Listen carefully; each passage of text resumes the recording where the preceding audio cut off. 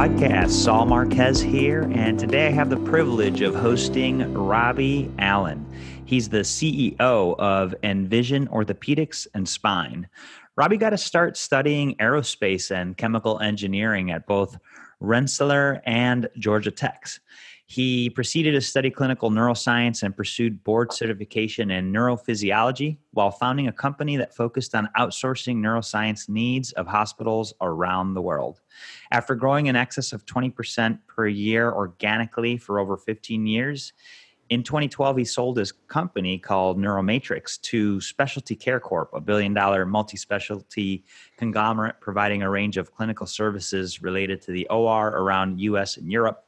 He spent 4 years running the Southern U.S. operations for specialty care and continued to the board on M&A and business strategy before leaving to pursue a directorship in the telemedical space before it was cool.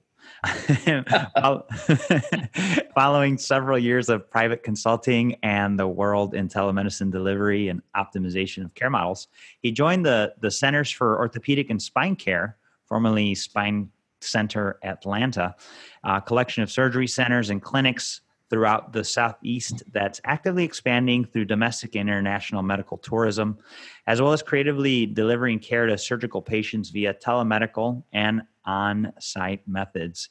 As a CEO and a member of board of directors, both jobs he holds currently, he's charged with thinking about the health system of the future, which with the things that we have going on today, the future is today. And having a gentleman like Robbie at the helm focused on where things are going and how we could best serve patients and people, there's some exciting times ahead. So I'm excited to dive into these topics with him.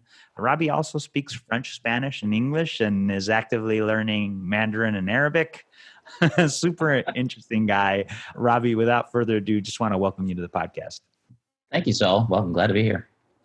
So, man, you have such a cool background, neurophysiology, then you founded a very successful business, got out of it, got into telemedicine. You seem to be ahead of the curve on a lot of the stuff that you do. What is it that made you choose healthcare, and what inspires your work in the space? Well, when I was in school studying, originally I wanted to build the next moon rocket. I wanted to design the next space shuttle. And the Cold War had just ended. And at that point in time, that was going to be the end of that sector. So medicine was kind of the next thing to grab my interest. And I had the fortune and the misfortune and the luck to get involved in the early days of neurophysiology as it was being delivered in operating rooms, which was one of the first areas of broad use of telehealth. And I think it grabbed my engineering mindset. The problems to be solved were significant. We used banks of Hayes 9600 baud modems to try to connect to operating room screens and transmit individual pixel changes to try to economize data. And it was an engineering problem. It was a medical problem. It was on the cutting edge of what we could do. It just happened to be during the phase of computerization of things and learning that we could automate. And it captured my attention, and it managed to hold it through all of my adult career. So it's been a really interesting ride. That's really interesting. And I never made the connection, but it's there. But you'd appreciate you mentioning it, this neurophysiology as sort of one of the first steps toward broad-based telemedicine. There has been for a very long time the adoption of a remote neurophysiologist interpreting what's going on in the OR. I'm glad you mentioned that. I hadn't connected those dots. Well, yeah, that was my introduction to telehealth. Huh. Yeah. And so I guess now that transition from that to telehealth seems a little more natural now that you kind of dove into that.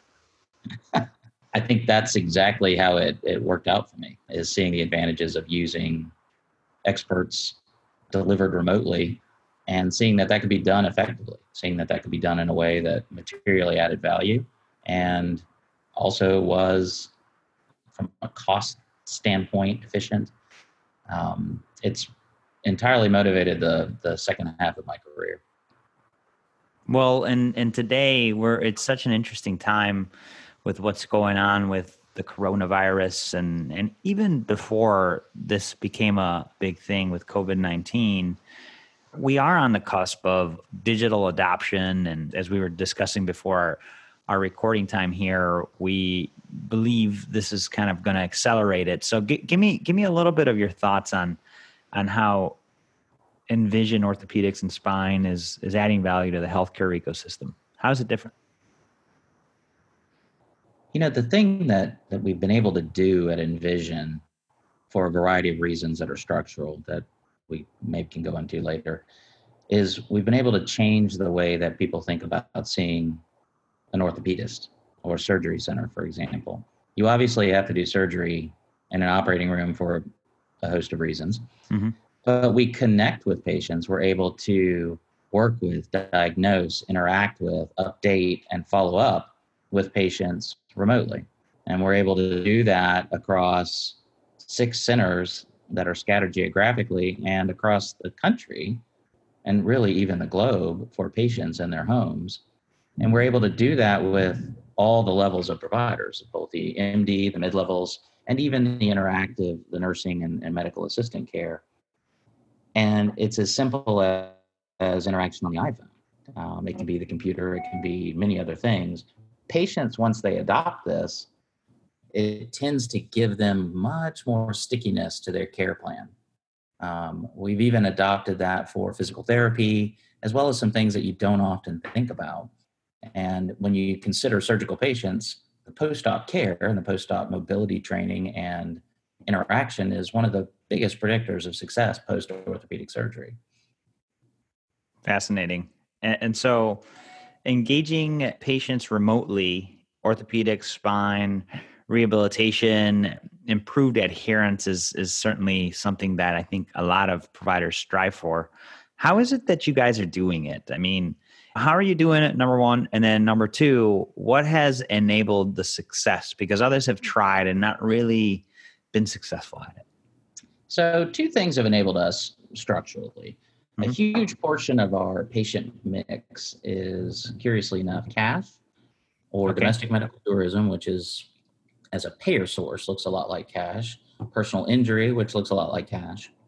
And so because those buckets of patients don't have some of the regulatory hurdles that would ordinarily prevent us from being more creative or, depending on your tack, more aggressive with the use of direct patient contact methods like telemedicine. And we use both our EMR. Most EMRs now integrate telemedicine directly. There are also third-party platforms like ExamMed, one that we use quite frequently, that make it incredibly easy to interact on a video basis with a patient over a secured and sort of HIPAA-approved channel. Those things combined have allowed this to be an interesting lab to see where the boundaries of what we can do exist. There are certainly some patients that are not well suited to doing at-home physical therapy via their iPhone. There are plenty of them that are, and we've learned, for example, that the iPhone is probably not the ideal format for physical therapy, whereas a computer screen or something somewhat larger is. But you're seeing this carry out even into the consumer market. One of the most popular exercise devices is now what amounts to a large telephonic delivery system of an exercise class in the form of a mirror. This is, in no questionable way, coming. So those things structurally have allowed us to push this out. The corporate structure of our physician and mid-level provider arrangements also facilitates that heavily. It's much more corporate than it is typical medical practice, which means that everybody's kind of aligned on the same incentive plans from top to bottom. Pay, bonuses, care, all of that tends to be done the same way, whether it's at the MA level or the physician level, because everybody's paid on the same reward systems. And that is how well we take care of the patients, as opposed to production RVUs for the physicians, volume of patient scenes for mid-levels, things like that, that tend to unwittingly, I think, in healthcare, pit people's incentive systems against each other. Yeah, that's super interesting. The model sounds very agile. Yes, that's the word. And it's something that we struggle with in our current system, and you called it corporate versus medical plan. provider system bureaucracy, largely due to the cash type of business that you guys run. Very insightful. Was this customer type of structured into the model, or is that how it started? And then because of it, you guys were able to evolve? So I did not inherit I did inherit the patient mix by and large. Although I will say that the use of widespread domestic and international medical tourism is a growing phenomenon related to increasing deductibles and total cost of care underneath that umbrella amount. So that's relatively new, and that I've watched happen over my tenure. But those things sort of predated me. I think the early experimentation based on what I've learned about the company's history, and it's old, it's been around for almost 30 years, is that it was a decision consciously to try to serve certain segments of the market that were more cash oriented, even to the level of something like a membership program of, okay, we'll pay $100 a month and that kind of gives you certain levels of access to care, significantly predating the concierge medicine effect. And again, much like tablets and things like that, I think the practice was probably a little too far ahead of that curve. And so the patient mix we have today, though, is a conscious choice of avoiding the bureaucracy that goes with and the high churn and volumes associated with a pure or a 70% Medicare practice that, it's 45 patients a day per provider, and it's entirely down to the 10th of an RVU management. We've structured it a little bit differently. It definitely sounds like it, Robbie. And so walk us through how you guys are improving outcomes and business success with the model that you have going on here. Certainly. The things we know about health, the typical surgical practice is entirely around volume. It's, we know that we operate on 5% of the patients that come through the door. Therefore, it's funnel management, if you were to use corporate language. Mm-hmm. And in our world, we've kind of turned that around and said, if we looked at our patient population, which is fairly stable, the new number of monthly patients, and we thought about them as acute care in the orthopedic setting, which generally speaking, our patients are, we don't do a lot of the chronic long-term management of knee arthritic conditions and things like that. It tends to be acute injury, which was a specifically designed sector we decided to enter into. If we looked at those and decided what's the best care plan for them, and we look at treating them across a 90-day arc, and so plenty of patients deviate from that arc, but if we kind of bucketed their treatment into bringing them in and assessing and getting the right things that they needed at that point, and moving them through the arc in a very conscious way, the use of telemedicine and the use of sort of non-traditional interaction allows that to move fairly quickly through this arc. Mm-hmm. Now, obviously, somebody who's going to have a significant spine procedure scheduled at day 89 is not done with care in 90 days. But we've moved them through this diagnostic and treatment plan arc that lets us fairly cognitively look at what we want to do with these patients and what we want their ultimate outcome to be, which is always we want them better, or at least to the best level they can be when we're done treating them. And so that focus, that kind of relentless focus on moving patients through, is what's driven internally our adoption of these non-traditional sort of interaction methods. And it's turned out to work really, really well. The patient satisfaction has gone through the roof. Patients love being able to reach out and interact directly, almost on demand, with providers when they're in that care arc. Each patient is assigned sort of an internal medical manager that sort of manages their care through the system, and a liaison is what we would call them. That sort of manages the patient's care delivery through their arc, checks in with the providers. Hey, we haven't heard from Mr. Allen in 60 days, and he just had an epidural injection and nobody's responding. We should try to check back in with them. Who's reached out? What's the care plan look like there? That kind of thing. Mm-hmm. So tell me, it's very interesting, and I appreciate the approach. How does your coverage work as far as like geographic coverage, right? Because we've got, health leaders, business leaders listening to this. You guys are based in Georgia, but tell me a little bit about coverage and how this remote capability potentially enables your coverage beyond the geography that you're based in, or can you go further? Would love to hear your thoughts. Okay. We're certainly based in what I would call the traditional Southeast. Atlanta is the headquarters of the operation, certainly the largest physical facility. South Carolina, Florida, Tennessee, and Alabama tends to be the nucleus of the catchment area for a variety of reasons, both clinical locations in those areas, but also easy proximity to physical access. Mm-hmm. I will say that about 10% of our patients come from widely outside that area.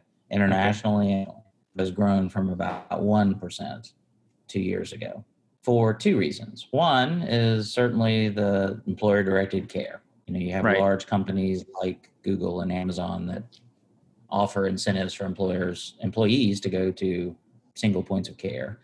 The other is just simply direct marketing, kind of in the way that other large centers like formerly LSI used to do, although much more targeted. One sector of what we do is failed back syndrome, and we do it. One of the orthopedic surgeons particularly loves doing that. And it's not a sector that I would say a lot of people enjoy. And so we bring in people from all over the world for that. And their word of mouth then trickles out to friends, family, and things like that. So the geographic catchment area is theoretically unlimited. The remote capability, though, and I'm glad you asked, is regulated state to state with very little national oversight, much like medical licensing, which is the driver behind what does this. So you need technically dual licensure, except in certain states that offer reciprocity. So your physicians need to be licensed both in Georgia or South Carolina and the state that a patient is sitting in. And so that can be cumbersome. And that limits the scope and scale of national footprint rollout on a rapid basis. Something I learned early on with neurophysiology in the operating rooms. Physician licensure, it took us on average 3 years to license a remote reading physician in all 50 states. It's a long and drawn out process. Definitely. You're seeing more companies now, though, right? I mean, you're seeing larger companies that are more corporate start to really do this, right? I mean, some that come to mind, 98.6, more on the primary care side, or One Medical, right? They're starting to do something interesting. They've been at it, but, have you thought about potentially partnering with some of these existing footprints to offer them and their patient base an orthopedic specialty? That's exactly what's currently going on. Some of it I can't really talk about. Sure. Just because of the players involved. But I think that's absolutely some of where I see the next steps in healthcare evolving. I mean, you have very large players in the space. Cool. Teladoc, by way of example. I mean, you have huge public companies that are invested. You can expect Team Health to massively get involved in this. American, right? I mean, there's just a bunch of them. That's cool, Robbie. And it's neat that you guys are thinking of it. And as we think about partnerships in the new era of healthcare, this is what it's going to be. It's the conglomeration of people that are already there, like you guys, with other companies to offer both primary care and specialty.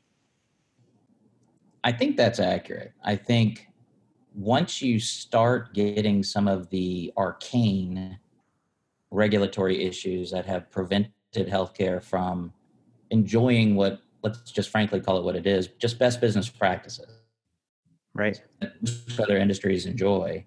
Once you kind of move those out of the way and look at making them more meaningful to the care and health of people, these types of partnerships, I think, definitely spell the forward-looking answers for a whole host of issues that face healthcare, from provider shortages in rural areas or all over. And there's plenty of real issues that are real because of geography, but not real because of numbers. Fascinating, Robbie. One of the things that, and it'd be a good discussion. I mean, you're a thought leader in this space. I mean, what are your thoughts on that, on those regulatory hurdles, cross state lines to provide telemedicine? I've heard on the one hand, it's states wanting to collect license fees. I've heard just uncertainty about how the policy would work. What are your thoughts there?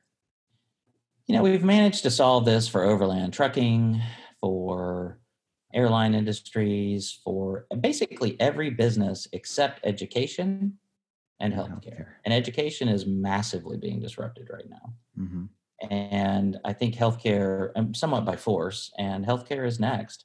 But in terms of sort of national medical databasing of practitioner licensing, distributed licensing fees based on practice locations, it's not hard to see that the physician of the future in many specialties will be entirely distributed. It's not hard to see a neurologist routinely looking at patients in 20 states.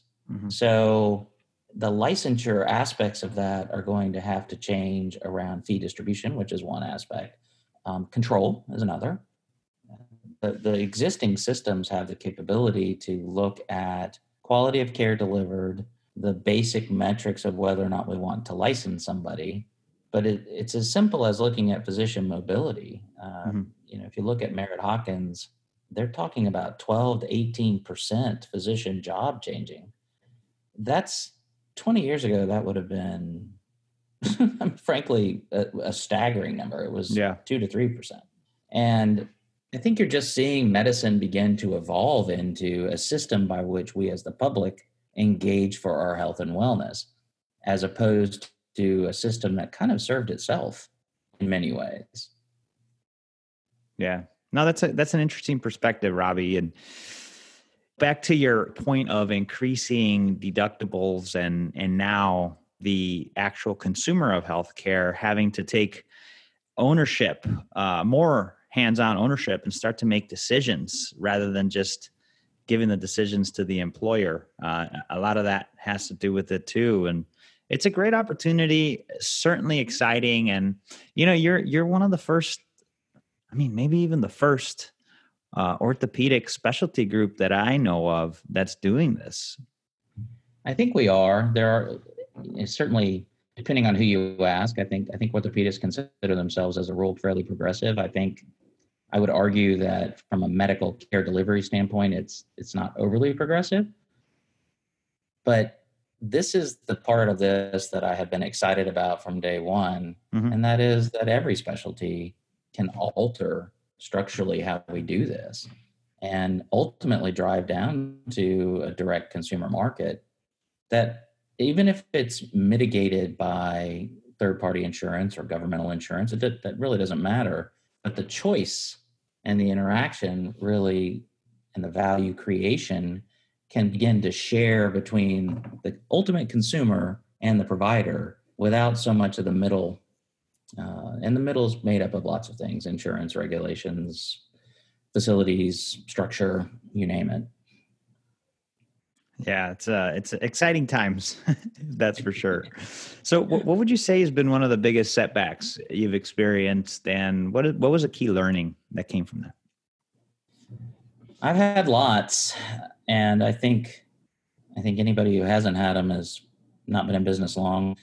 We've run up against huge problems with patient compliance early on. Particularly from a standpoint of telemedicine, you think it should work one way, and we have this problem. The thing that we interact with is a human being that has they have their own life and they have their own things going on. And just because it's what we think doesn't mean it's what they think. And that's fairly humbling when you start to look at that from a business standpoint and try to model out what's going to happen. It doesn't behave that way. So right. You have to build in the accounting for that. And that's proven probably the single biggest confound over the history of my career in virtual medicine. The patient is one of the biggest confounds in the system. And instead of throwing your hands up in the air and running away from that, what I've learned to do is try to embrace that. Mm-hmm. And let's look at how, and I think when you look at successful telemedical companies, that's exactly what they're doing. Is they're saying it's not a thing to be changed, it is. So let's work with it. Let's see how we use it. And it's been at times incredibly humbling, but I think I will say also, you asked about orthopedics. I wouldn't say orthopedics is a terribly flexible by nature profession. And so learning to adjust in this very way with patients, that has also been a significant hurdle. This is a group of providers who are incredibly competitive, incredibly bright, used to being busy and making decisions. And, when you suddenly flip the paradigm and say, we need to be responsive to our customer and ask what they want, it doesn't always go the way that you would hope. And, I could imagine. I mean, it's definitely an issue. And I appreciate you being honest, and just kind of putting it out there, because it's true. And in order for us to make those leaps forward, we have to embrace those challenges. And so that flexibility, and I go back to that Darwin quote, right, Robbie? It's not the strongest or the smartest. It's the most adaptable that survive. Right.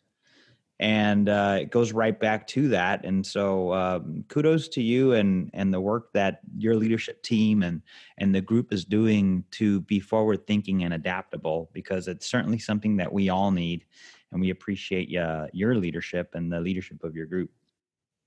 Well, thank you. No, I enjoy learning from everybody, from both your show, others, and reading. I think it is just an exciting time. So on that excitement note, what do you think is the most exciting thing today?